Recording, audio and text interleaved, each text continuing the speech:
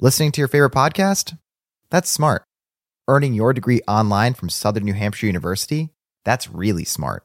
With 24/7 access to coursework, no set class times, and dedicated student support, you can go to school when and where it works for you.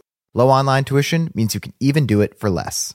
And dedicated student support means we'll be with you from day one to graduation and beyond. Join a community of learners just like you. Go to snhu.edu today to start your free application.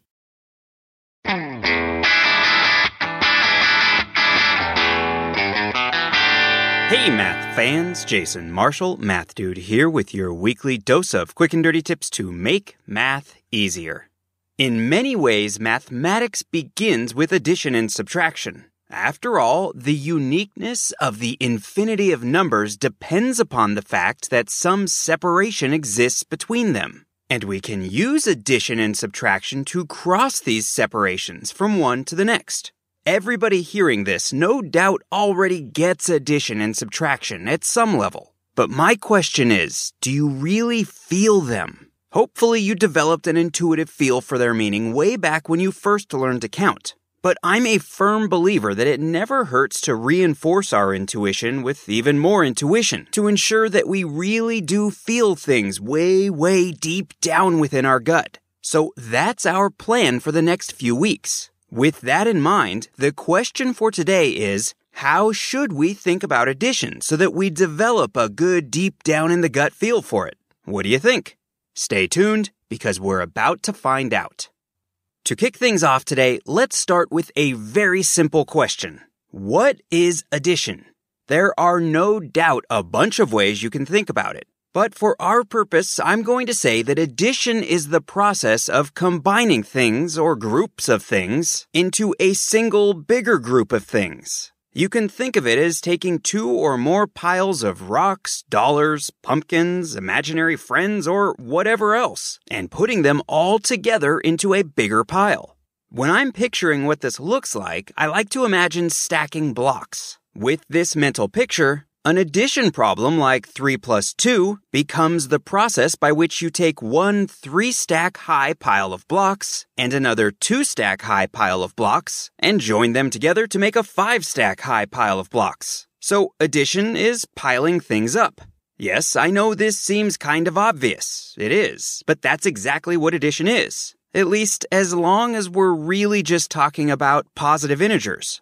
But does this way of thinking about addition always make sense? Does it still work when we're adding up stuff other than positive integers? Stuff like negative integers or fractions, irrational numbers, or maybe even variables. For the most part, yes, it is the same. It still works. Although, as soon as you expand your numerical horizons and start throwing these other items into the mix, things do get a bit more complicated. For example, when you include negative integers, the pile you end up with might not necessarily be bigger than the pile you started with. As another example, let's take a minute to think a bit about fractions. Of course, when it comes to fractions, the actual underlying meaning of addition doesn't really change. We're still making a new pile from two or more initial piles. But the mechanics of doing the piling up does change. To see what I mean, imagine adding 1/2 to 1/3. How can you picture the meaning of this so that you can really feel what it means? Well, imagine you're staring at a transparent square with a line right down the middle. Half of the square, let's say the left half, is shaded with a dark color, and the other half, the right half, is totally transparent. The dark portion of the square represents the fraction 1/2, since that's the total area of the square that's shaded. Now do the same thing with another transparent square, but this time divide it into 3 even vertical strips, the rightmost of which should be shaded dark. That strip represents the fraction 1/3. Adding these two things together means creating a final new square that you get by stacking the original 2 squares and figuring out the total area of the new square that's shaded with the dark color.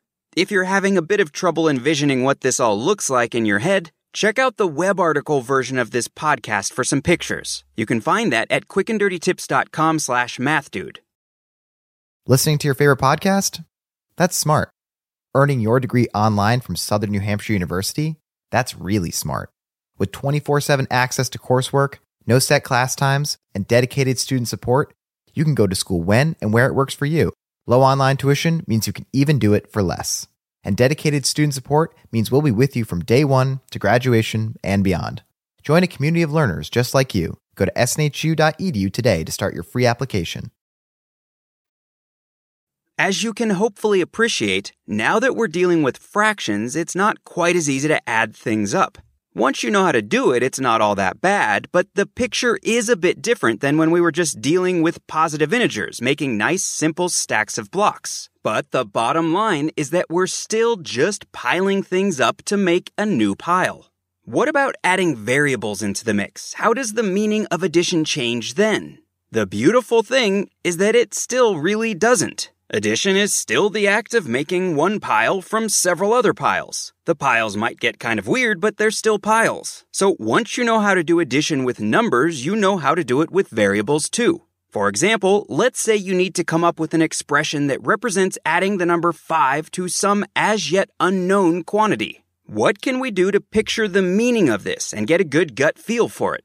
Well, how about we create a something called x, which is represented by an x block long stack of blocks. Of course, we don't know the actual value of x, so we can imagine some sort of dotted lines or something midway along the stack, which represent the fact that we don't really know how many total blocks it should contain.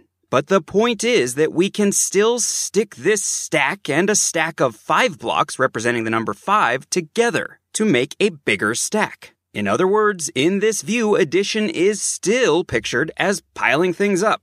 That means that the expression we're after for the sum is just x plus 5. And it means that we can add a variable to a number in the exact same way that we add a number to another number. But why stop there? Let's go bananas and imagine we need to come up with an expression that represents adding some variable to an entirely different variable. Just as we created a something called x before and represented it by an x block long stack of blocks, we can now create a second something, call it y, and represent it by a y block long stack of blocks. The fact that we've given these variables different names means that they could have different values, different lengths. We just don't know what they are yet.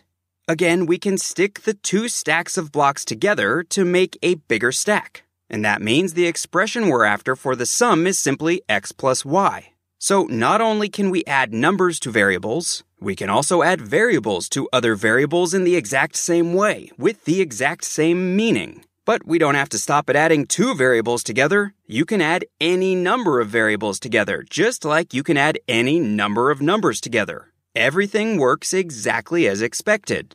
The key thing to realize is that in each of these cases, integers, fractions, or variables, we're doing the same thing. We're piling things up, or piling things down, or stacking things up or down, or whatever else you want to call it. That's addition. It's as simple as can be, but it's also as important as can be. And it's something that every math fan should feel in their gut.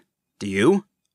Okay, that's all the math we have time for today. For more fun with math, please check out my book, The Math Dude's Quick and Dirty Guide to Algebra. Also, be sure to check out the catalog of the other 273 Math Dude episodes. They're all available at quickanddirtytips.com/mathdude and through your favorite podcast app. While you're out and about on the internet this week, remember to become a fan of The Math Dude on Facebook at facebook.com/themathddude and on Twitter at twitter.com/jasonmarshall. Until next time, this is Jason Marshall with the Math Dude's Quick and Dirty Tips to make math easier. Thanks for listening, math fans.